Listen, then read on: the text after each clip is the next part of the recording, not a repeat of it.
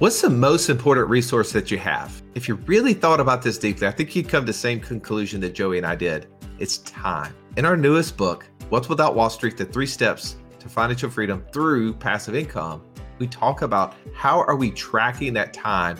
What is the thing that we can do to get more of that time back? That's right. If you've ever been listening to our podcast and thought, man, it would be amazing if I could take all the things that you guys have learned over the last 10 years and just summarize them, put them in some way to easily digest them and take action, that's what this book is all about. You're not going to want to miss it. Go to wealthwithoutwallstreet.com/new book and get your copy today. Joey, today we're covering the myths of why you shouldn't do infinite banking. And I'm going to start you off with something. Okay. You shouldn't do passive income because it's not really passive. Are you saying that that's something you've heard in the past?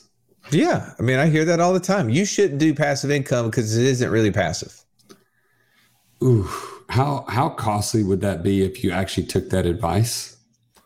I think 95 to 98% of the people have taken that advice or have assumed it was true and just decided not to pursue it. Yeah, I appreciate you bringing up this analogy because without passive income, how involved do you have to be in every other facet of your working life? Right. To think that you're giving up one because it has to be involved, as our friend Jay Massey said, passive income doesn't mean uninvolved, to work 40 to 60 hours a week over here, hoping it's going to ever get any easier. You're on the losing side of that deal for sure. Well, we just got back from the Land Geek conference, the boot camp in Atlanta. And one of the goals behind the couples that were being kind of asked questions from the front of the room was, what's one thing that you want to have happen in the next 3 to 5 years? And the guy said, for my wife, who's really running our business, to not have to work 3 days a week, 6 hours a day. I want her to only have to work 30 minutes a day, 3 days a week. And I was thinking, isn't that a unique perspective, right? And I had a conversation with my daughter who was there along with yours. And I said, isn't that pretty interesting that his goal is for his wife to only have to work an hour and a half a week as compared to 18 hours a week. But compared to what, right? Most people's work week is like 40, 50, 60, 70. Come on, Russ. That ain't working. 80, right? Yeah, exactly. 80 hours a week. So what if I was active in my new passive income, quote unquote, passive income venture, and it required me to work 18 hours a week? Can you imagine? But if I got to give up 40, 50, 60, 80 hours a week, I would gladly trade it for being active and producing an income stream as great or greater that didn't require me to show up to work, that didn't require me to ask questions about when will the bonus come this year, if the bonus will come this year, doesn't have to have me ask, when can I take vacation and is it approved? So true. That's why I love this topic today, because we are talking about things that could be potentially keeping you back from taking action on implementing the infinite banking concept in your life. And we just got done showing you that there's things that are seen, and then there's things that are unseen when we take bad advice or we allow things to be a mental block from taking action. And I think you're going to like this. We got some new coaches in the room, and to have them and their perspective added to the normal voices you're used to, I think you're going to get a lot out of it. Russ, let's not delay any further. Let's hold on one quick second. What? Okay. Can I just promote one thing for us? Just one thing. Okay. You've been asking for this. You've been wanting to attend something live, but you haven't been able to come to the Passive Income Mastermind because you weren't an accredited investor. You wanted to figure out what are some of these ideas that can produce passive income? What are some of these ideas that others are doing to create reoccurring income? Go to wealthwithoutwallstreet.com/live. And January the 6th through the 8th, we are going to have a live event. We would love for you to be there. Don't miss out. Go to wealthwithoutwallstreet.com/live. live. All right, Joey, let's pull a chair up to the table and belly up.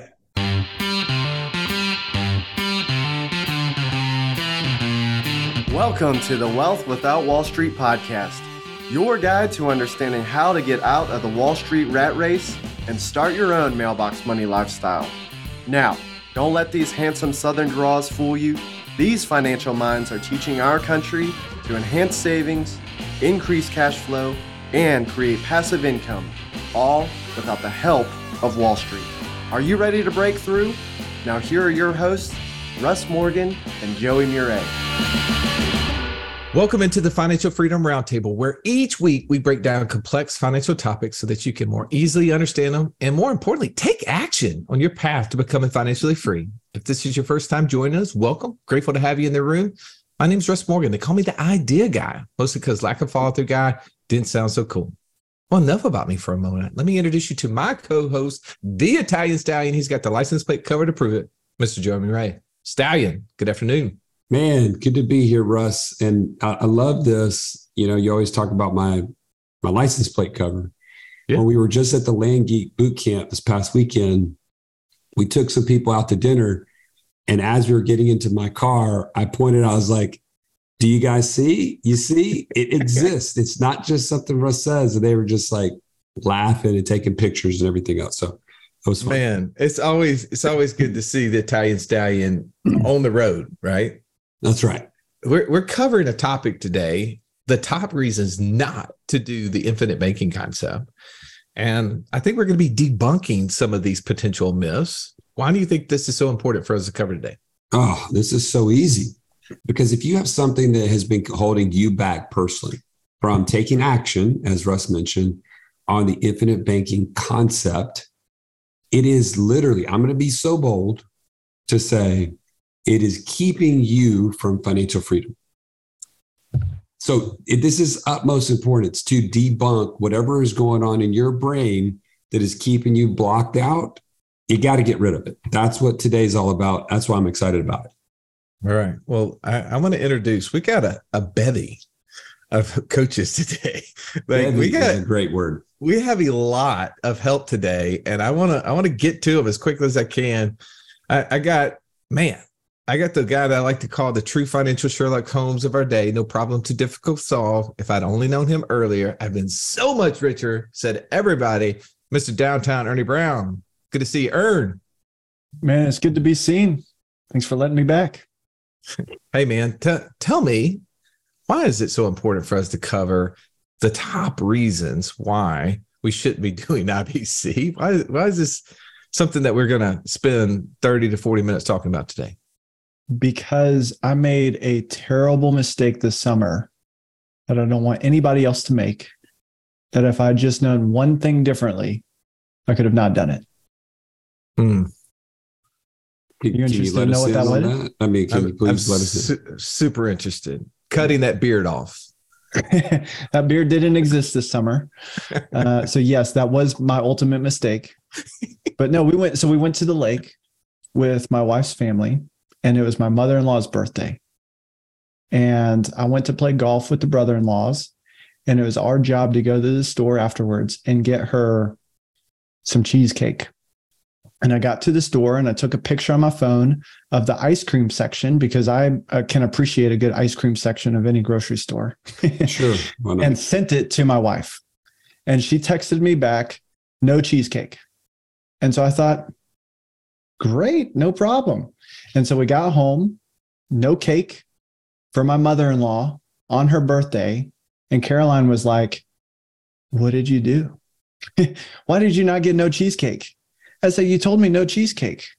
And so because she left out one thing, a comma, no, comma, cheesecake, to my picture of ice cream, I got it wrong. I made a massive mistake. And if I had known one thing different, we wouldn't be in that position. I mean, who wants to be the son-in-law that doesn't get the mother-in-law ice cream? Don't do that. Oh, yeah. That reminds me, the last, when we were doing a podcast and we messaged our assistant at the time that we needed lunch because we were in back-to-back podcasts over and over and over again. And we were going to have like 15 minutes to eat. And She said, "What do you want?" We said, "Baja." And we came out like an hour and a half, 2 hours later for our lunch opportunity. Like, where's the food? She's like, "No, you said you didn't want it." I was like, "No, we wanted Baja burgers." She goes, "Oh, I thought you meant Baja, like Baja ha ha." We're like, "Oh no, come on, man." That was a hungry day. That was a hungry day. Yeah, I mean, looks like you hadn't eaten since that day, bro. Come on, we got to get some meat on the bones. That's right. But can we please not move on without asking Ernie what the heck his story had to do with IBC and why we're covering this today? Oh, well, it's Please. simple. I don't know how you didn't connect the dots.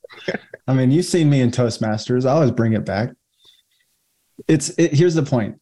Don't you hate it when you do something, when you don't do something for the wrong reasons?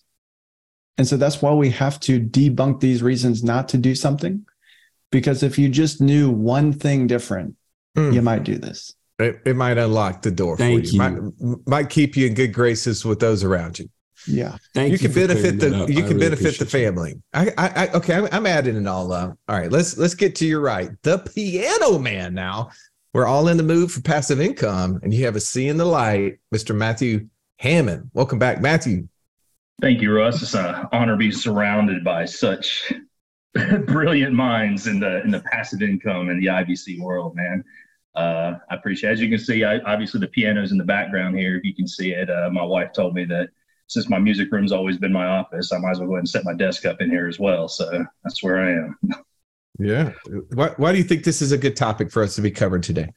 Because honestly, frankly, I've actually been kind of taking it for granted because I've been so gung-ho in the IBC, in my own personal IBC journey over the last few years, that I didn't even I really took for granted that there are people looking in that are considering their own IBC journey, and there actually are possible concerns or apprehensions that they may have.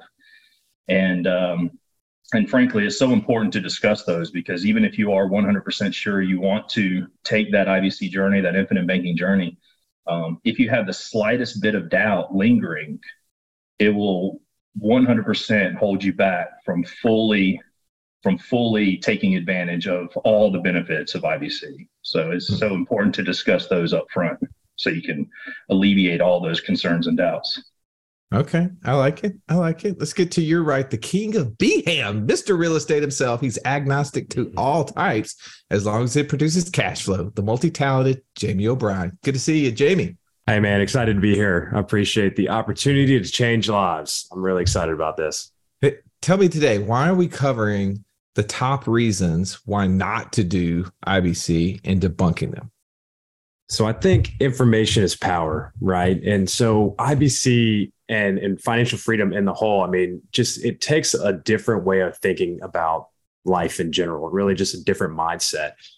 When I first started in real estate, I mean, my father was like, you're going down the riskiest path ever. You're going to lose all your money. What are you thinking? This is not a safe trajectory. And really, I think it's just the mindset.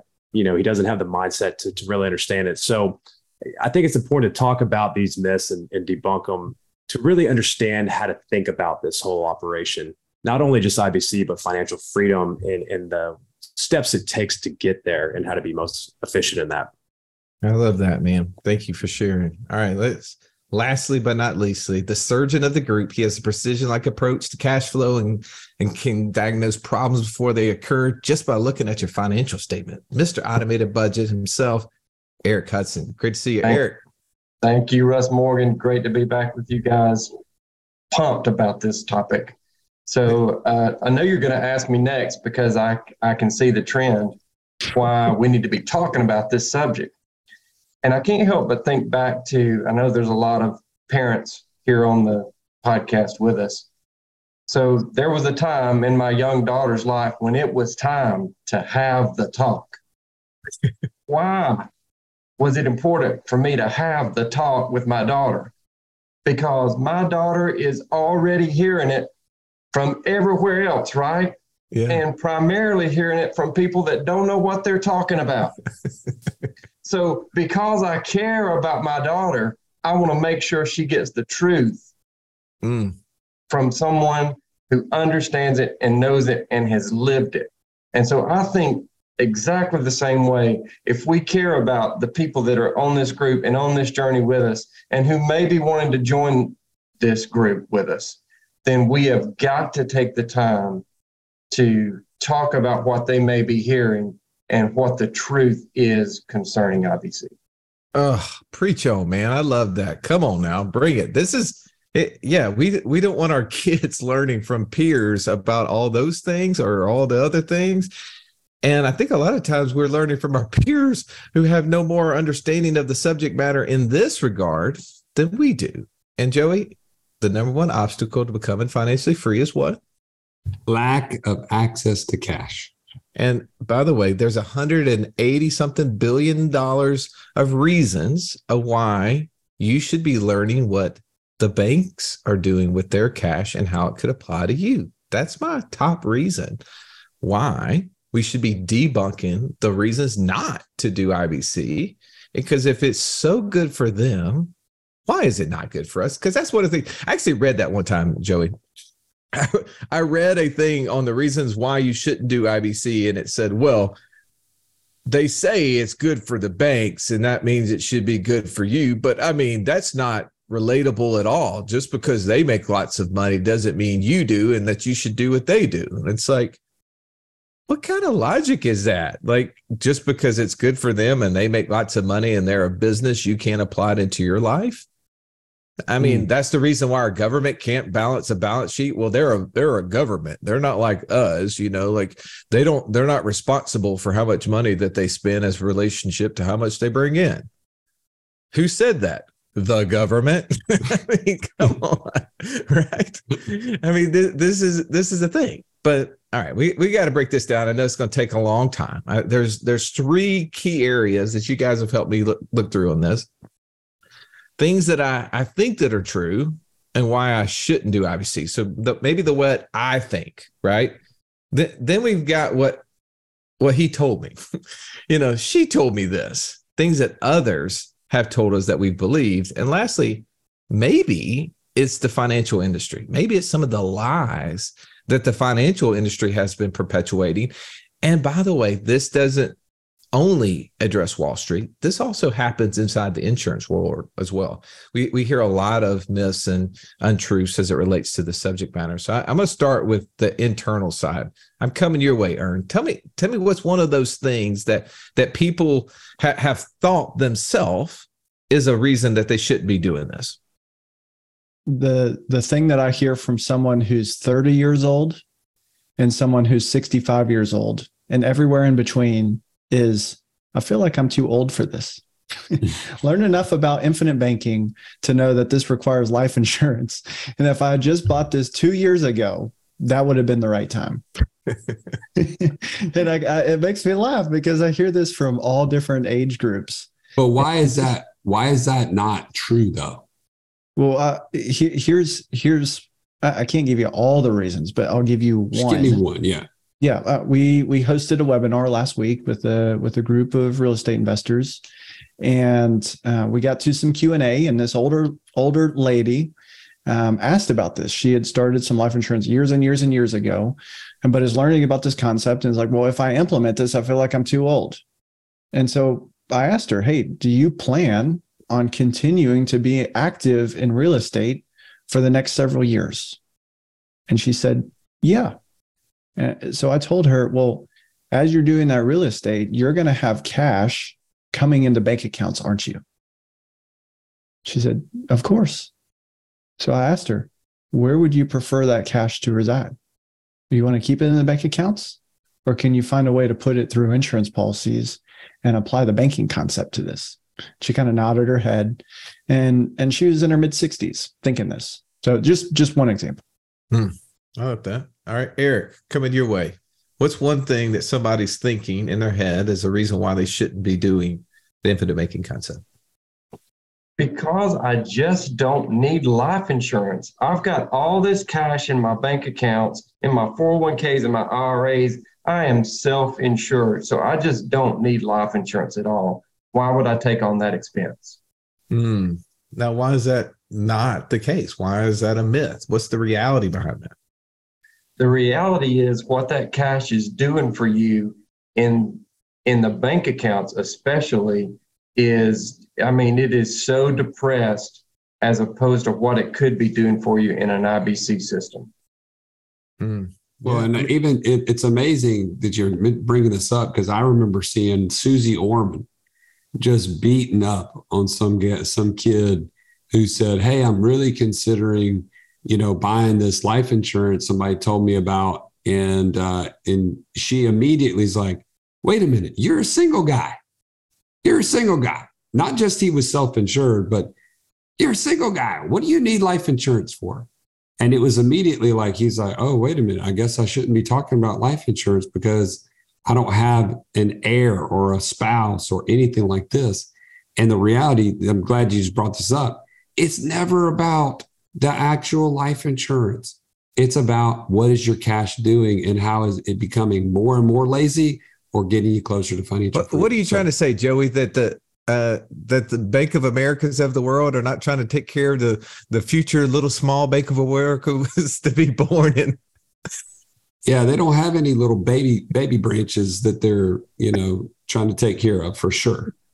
Oh, come on now. You think it too small. Matthew, what's another myth that people are telling themselves as it relates to why they shouldn't be doing the infinite banking concept?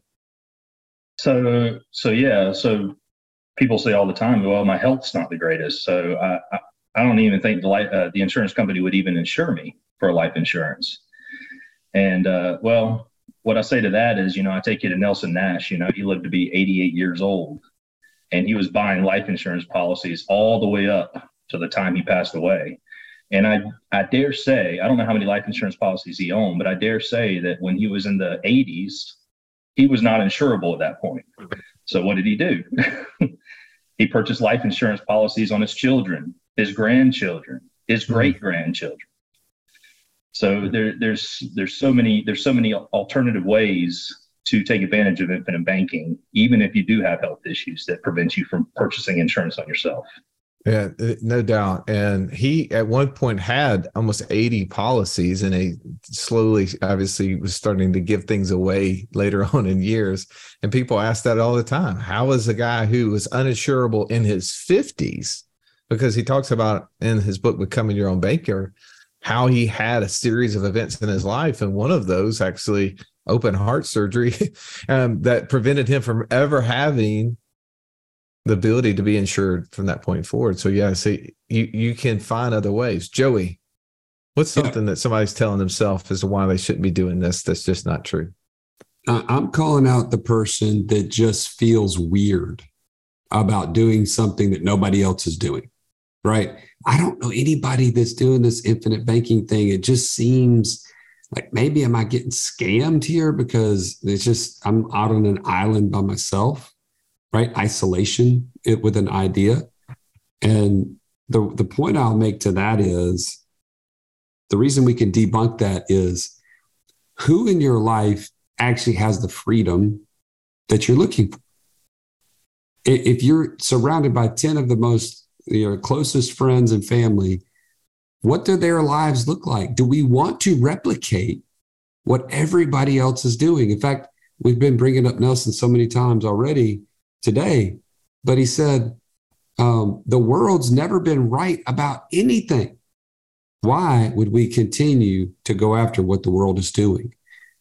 So that's my challenge is, yeah, it's uncomfortable doing something different, but you want uncommon results, don't you? This podcast is amazing, almost too amazing, Russ. There's too many ideas, and I don't know where to get started creating passive income. Well, here's the thing, Joey. I think one of the things you need to consider in that statement is, what is it costing you to not know? What is it costing you not to take action?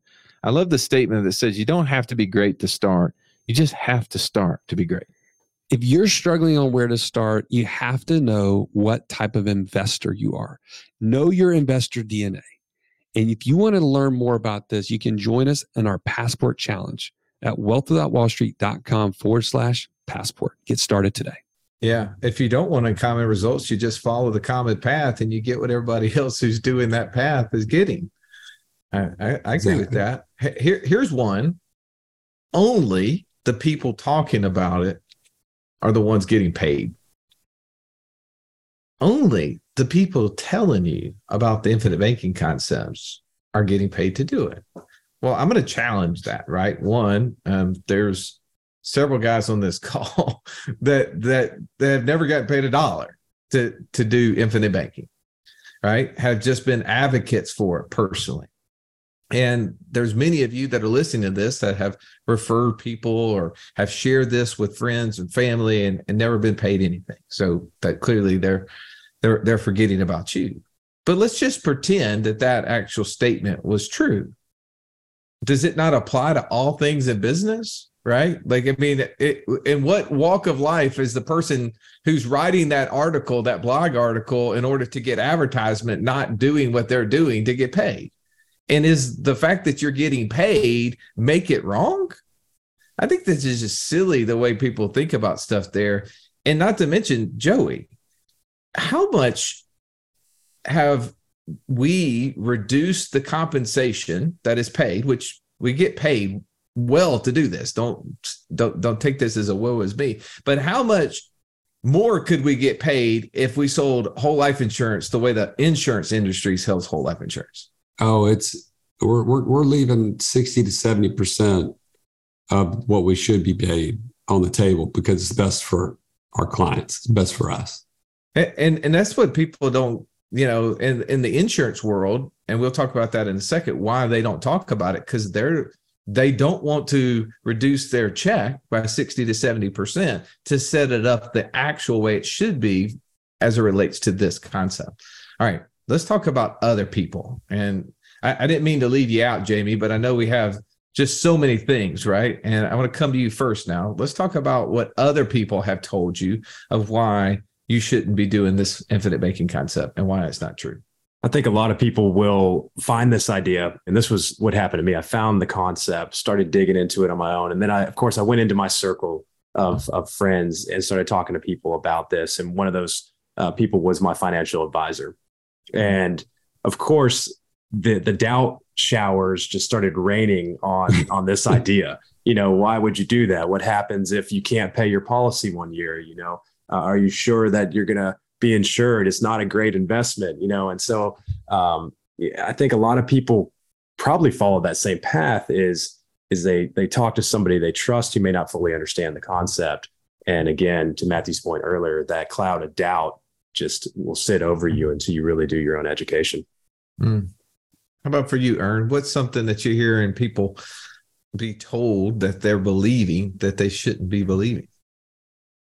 I think when you just look at the insurance industry in general, it's not the most stand-up group. Its reputation could be better. And I think a lot of that just has to do with the nature of the business, right? What's the tactic to sell insurance? Well, could you imagine a day where your house burns down? Buy this thing from me. Could you imagine if you get cancer and you can't go to work? Buy this insurance from me. What if your friends and family die? Buy this from me. That's a tough industry. And I think it gets beaten up on. And Russ, you sent me this study from LIMRA, which is Life Insurance Marketing and Research Association. So they do studies on this stuff.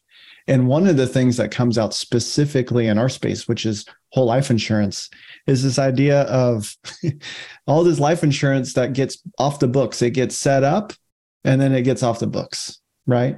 And it's gone. So we set up this permanent tool. How many people don't finish with the tool? How many people lose money on this stuff? And so just to that point, this is an interesting statistic that you gave me, Russ, here is, well, if you look at the whole of life insurance, about 4.2% of all life insurance lapses each year. All life insurance. But just term insurance, that stuff that Dave Ramsey and Susie Orman tells us to buy, only buy this stuff. Well, 6.2% of that, 6.4% of that stuff lapses every single year. So which one is lapsing more? Which one is lapsing less? If all is 4.2 and just term is 6.4, could it actually be that whole life insurance is a better tool? And what if you actually applied these banking concepts to this tool and you implemented this concept with whole life insurance and you are actively using it, do you think that type of stuff laps much, much less than the industry standard? I would think so.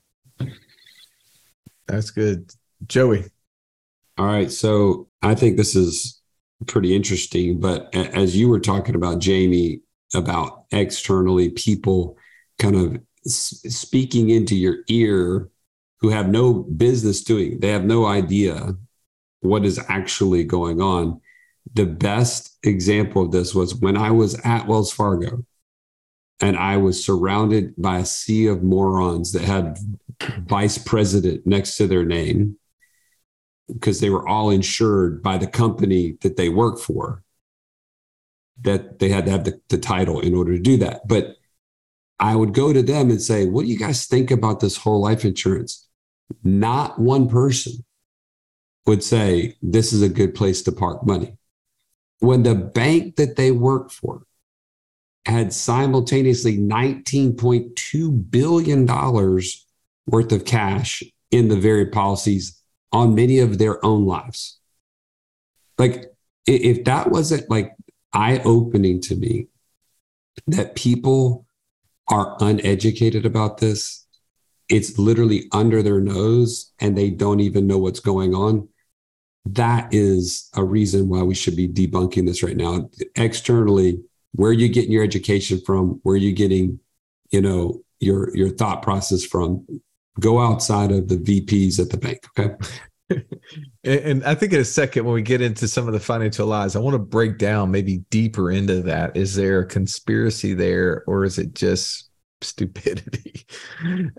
Matthew, what do you think people are hearing and believing that just isn't so? Well, I mean, I'll tell you one thing that happened to me personally, actually, when I started my IBC journey was my CPA actually came to me and I was discussing with her what I was planning on doing. And she said, well, I don't really understand that concept very well. I don't know if it's a good idea to do it or not. You might want to rethink it. And I had already done my due diligence on IBC, so I knew it was a solid process. And so, we mutually decided to part ways. I learned we had a good relationship, but obviously where I was going, my trajectory was actually moving outside of her realm of expertise, and there's nothing wrong with that.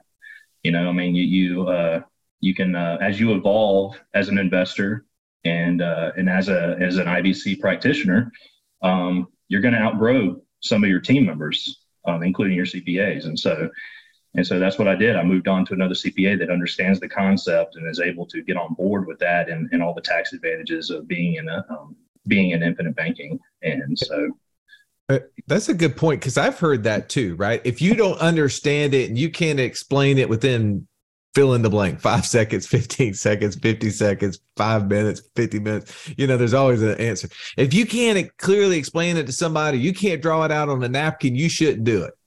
Now, this is coming out of the mouths of people who are trying to explain mutual fund investing.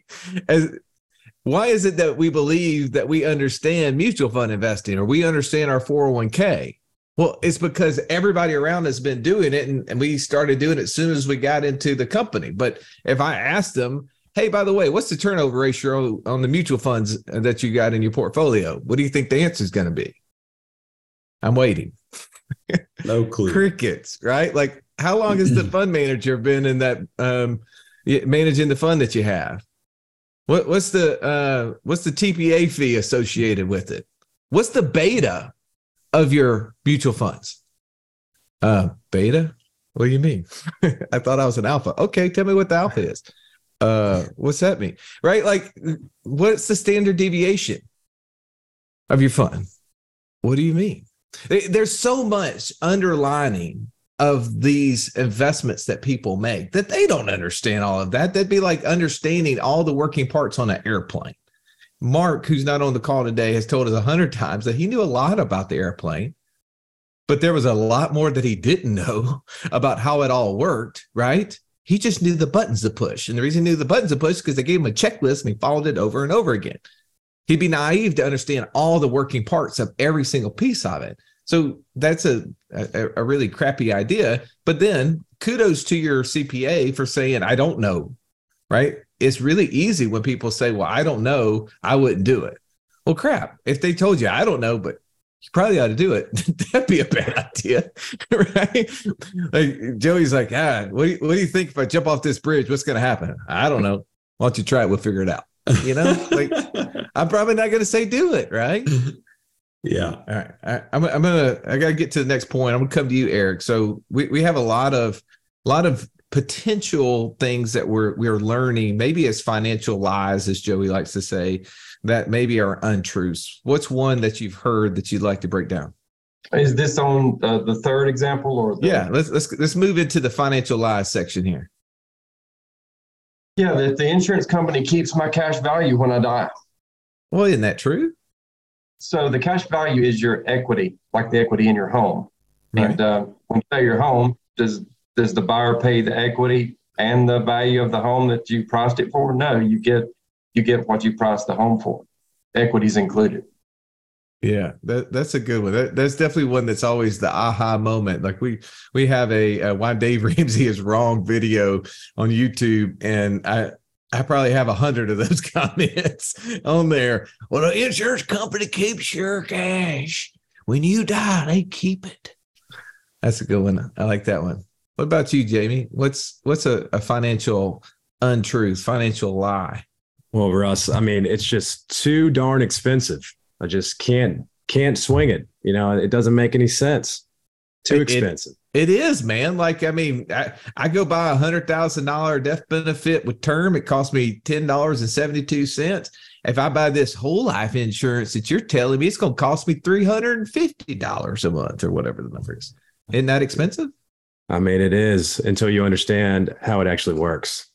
Okay. And then I think it's too expensive not to do it. Why is it not too expensive, Joey? What would you say to that? Why is that a untruth? Well, because I like what Jamie said is if we actually do this at our Land Geek boot camp, like we did this past weekend, we show people the expense that it costs when we use cash to make purchases compared to using a system that allows our cash to always continue to compound for the rest of our lives. And it's no joke when we give our example, a $20,000 vehicle purchase or whatever purchase you want to say, if you interrupt that compounding over your lifetime, it will cost you $920,000 in lost opportunity cost. So to Jamie's point, how expensive do you want to talk here? Is it the cost of the insurance difference, or is it the cost of your money never growing again because it's stuck in a cash system that the bank owns?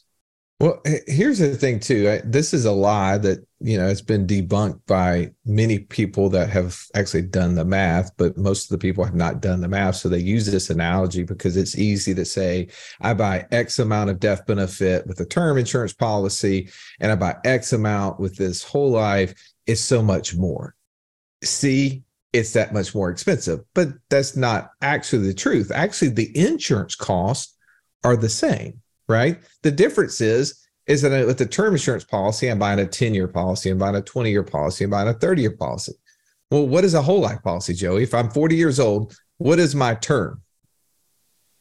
Your whole life.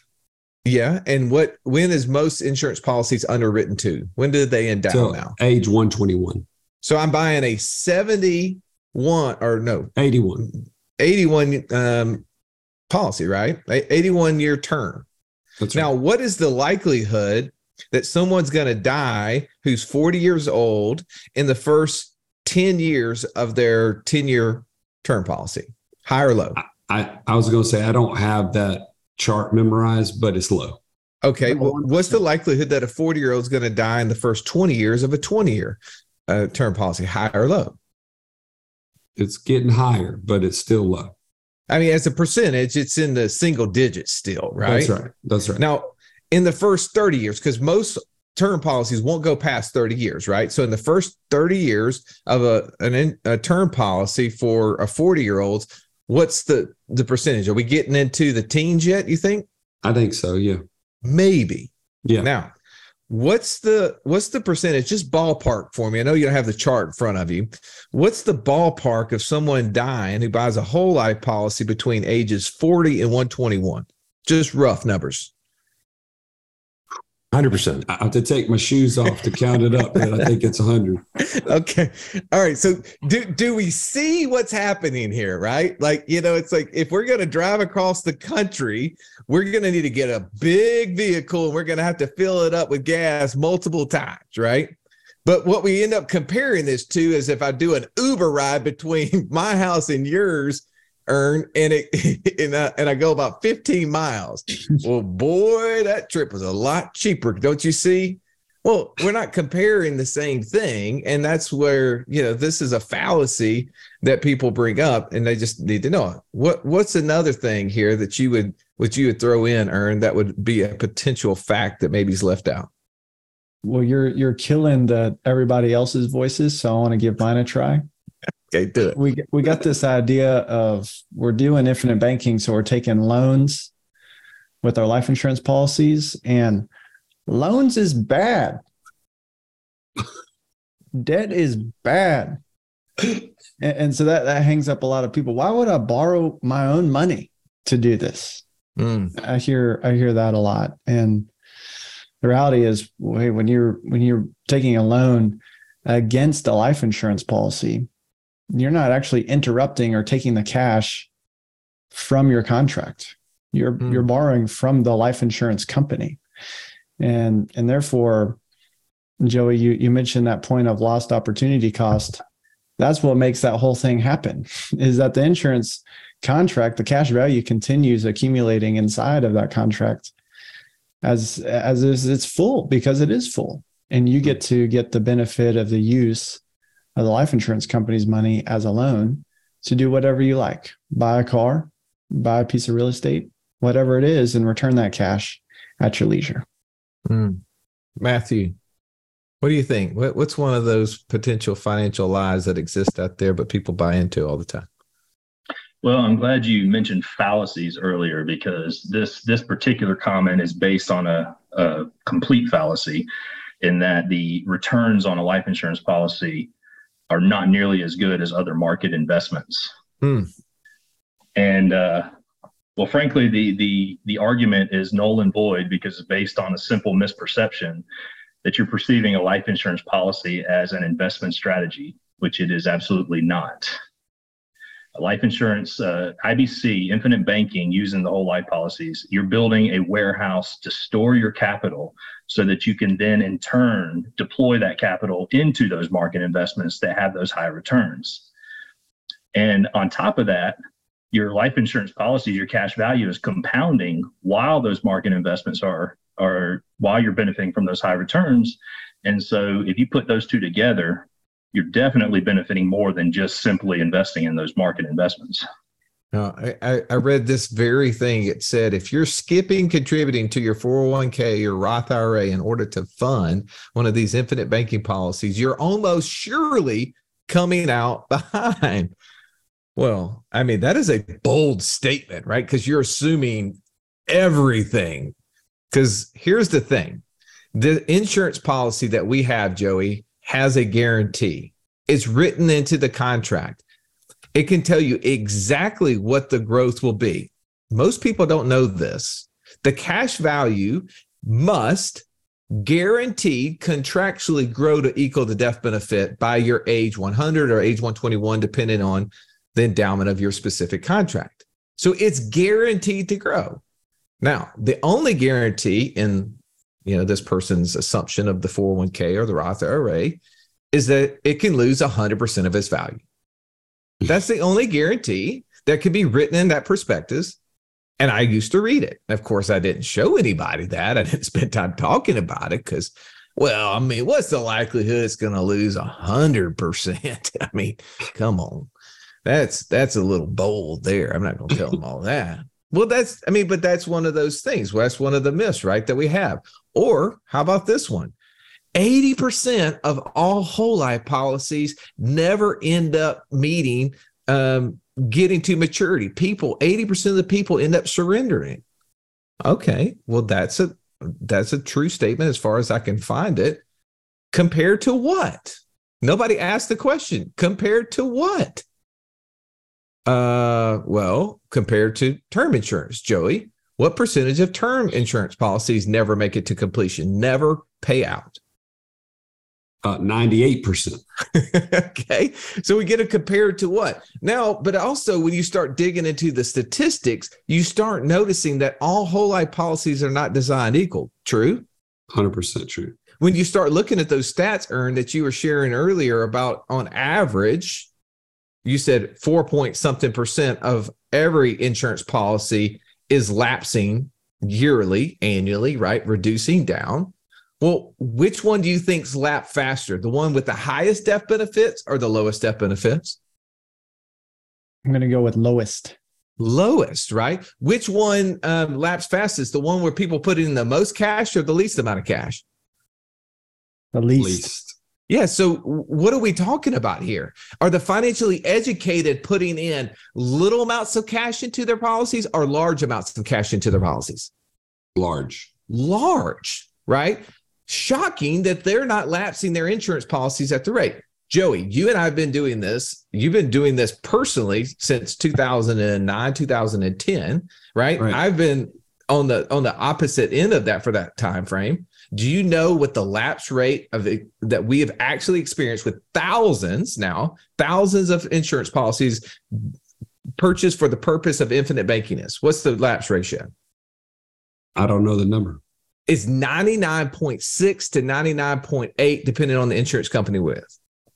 I knew it was 0.02 to 0.04% of 1%, like a fraction of 1% of thousands of life insurance policies have been lapsed, let go, or surrendered. We're almost at a point where we're having people now starting to pass away.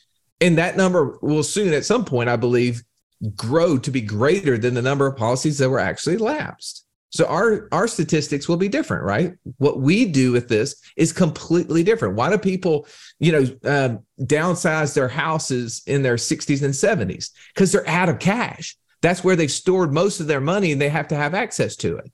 That's right. If we're using this tool to build passive income, to create cash flow, will our people need to access the cash in a way that which they surrender their policies? Probably not. There's a lot to this conversation, and I know that you're drinking from a fire hose, especially if this is the very first time that you've ever gone through this. What I'm going to call you to action to is to go to wealthwithoutwallstreet.com/free call. At a minimum, you should get on a call and ask, how have they been setting up systems for other people, and how would that apply to me? And one of our coaches can walk through a 15-minute call with you and help you understand, is the infinite banking the right next thing for you? Or is there another process that you need to be working on to help you become financially free? Gentlemen, thank you so much for taking time today to jump on this call. I know we're out of time. I hope your last thought was your last thought, because it's all I can give you.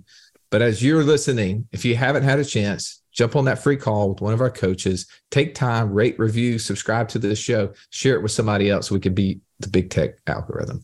Have an amazing day. This has been the Wealth Without Wall Street podcast. Don't forget to subscribe to the show to break free of the Wall Street mindset and begin building wealth on your own terms in places you understand, so that your wealth will never run dry. See you next episode.